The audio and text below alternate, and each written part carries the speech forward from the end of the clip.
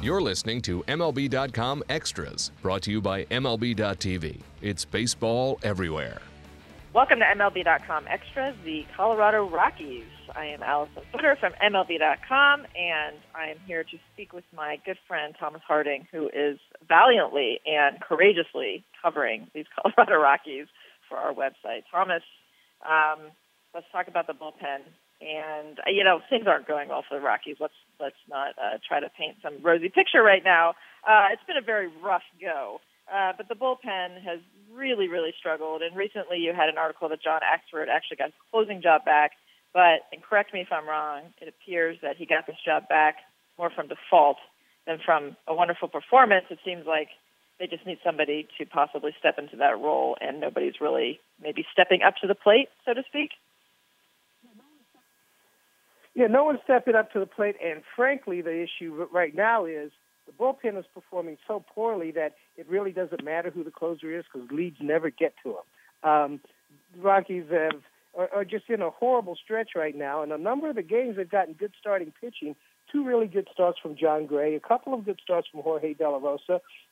The most recent win going into Wednesday was a complete game shutout by Chris Russin, which is only the 13th complete game shutout in Denver thrown by a Rockies pitcher in the team's history, which kind of goes to the point of it being a difficult place to pitch. But all these games, when they get to the bullpen, nothing good is happening. So what do they do? I mean, there's still 40-some games that remain. Is there anything that they can do, like when rosters expand? I mean, obviously, if they had guys that would be performing better out of the bullpen in the minor leagues, they'd be up here. But where do they go from here, just trying to get through a season? All right, so you look at the team at AAA Albuquerque, and Rex Brothers, who was one of the best left-handers in the game, he's performed really poorly there. I mean, he's getting some decent outings, but the walks and everything, they're still up. And that's been the problem there, is that it's very hard to reach into the minors when the guys you have there, guys that you think are going to be pretty good pitchers, are not performing well either. So right now, I'm looking at it the way that I'm looking at the starting rotation, that they're running through guys, just seeing who will be here when they're good and who won't. And I'm just saying this is a test for the bullpen. Some of these guys are going to have to step up. I mean, Tommy Kahnle, he throws at 97 miles an hour, and he's really effective in stretches, but when he can't throw a strike, it's really awful.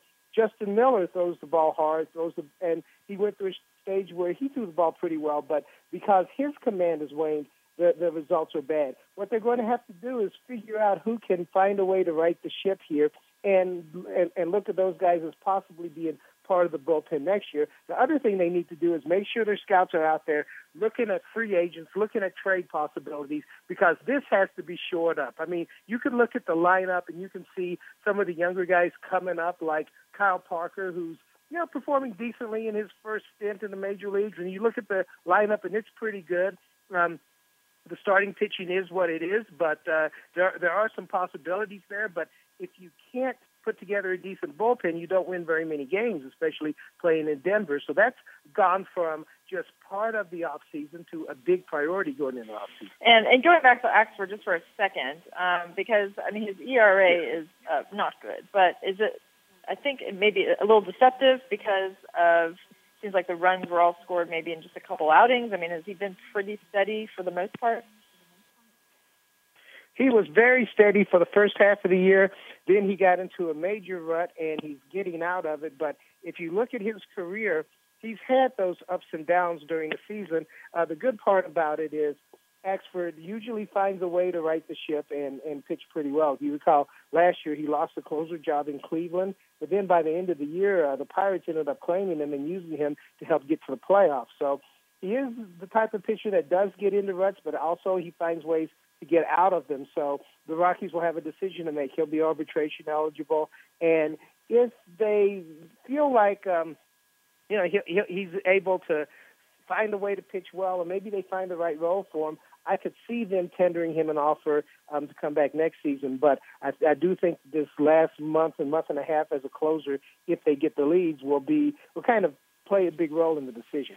And recent news that catcher Michael McKenry, sounds like he was playing through a heck of a lot of pain. So he's finally going to be having some season-ending knee surgery. So what's that been like for him leading up to this? Yeah, there were a number of games that you would have expected him to catch that he didn't. He still continued to play on, and as far back as June, there was knee damage. Catchers are a tough bunch to begin with, and McKenry has always been a pretty tough guy. A few years ago with the Pirates, he tore the other knee, the left knee, and played the rest of that game because Russell Martin needed a day off. He knew it, and he's like, no, Clint Hurdle, don't take me out of this game. He ended up getting 4 hits, then having season-ending surgery. And I remember going to Pittsburgh for the playoffs when they introduced the players, and he limped out there, and he got one of the biggest ovations of anybody on that team. And that's the type of guy you have in Michael McKenry. I mean, you look at the Rockies, they have Tommy Murphy, who looks like he's going to be the catcher of the future. They also have Hundley, but McKenry is a guy that even if he ends up elsewhere, he's the type that the Rockies are always going to appreciate his toughness and his contribution to this team. So let's end with talking about Walt Weiss a little bit. How's he handling all of this? What's it been like? He seems like such an even-keeled, kind of low-key guy. What's it like after games? And, just for general knowledge, it's night after night after night. The media has to cover no matter what's going on, and it starts with a meeting in the manager's office to recap what happened in the game. So how's he handling all of that? I'll tell you what, there have been some times where you could almost see the steam, but there are also times where he knows what's happening here, where, if you manage a game where, say, John Gray strikes out 5 guys in his 6 innings or whatever, and you turn it to the bullpen and they blow it, and you don't have an option to go to, there isn't much a manager can do at this point. And that's a little tough for Walt Weiss because the Rockies are in a developmental stage where, say, a John Gray, you put him on a pitch count, or the starting pitchers, you go as long as you can with them for their 100 pitches.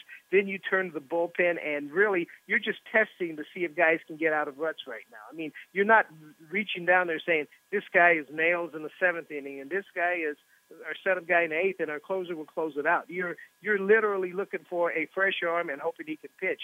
So Walt Weiss knows what he's dealing with, but it is tough for him. I mean, this is a guy who is a winning ball player throughout his major league career, and suddenly he's sitting here with a team that there's no reasonable way to look at it and not say this team's time is coming in about 2017 or 18 rather than 2015 or 16.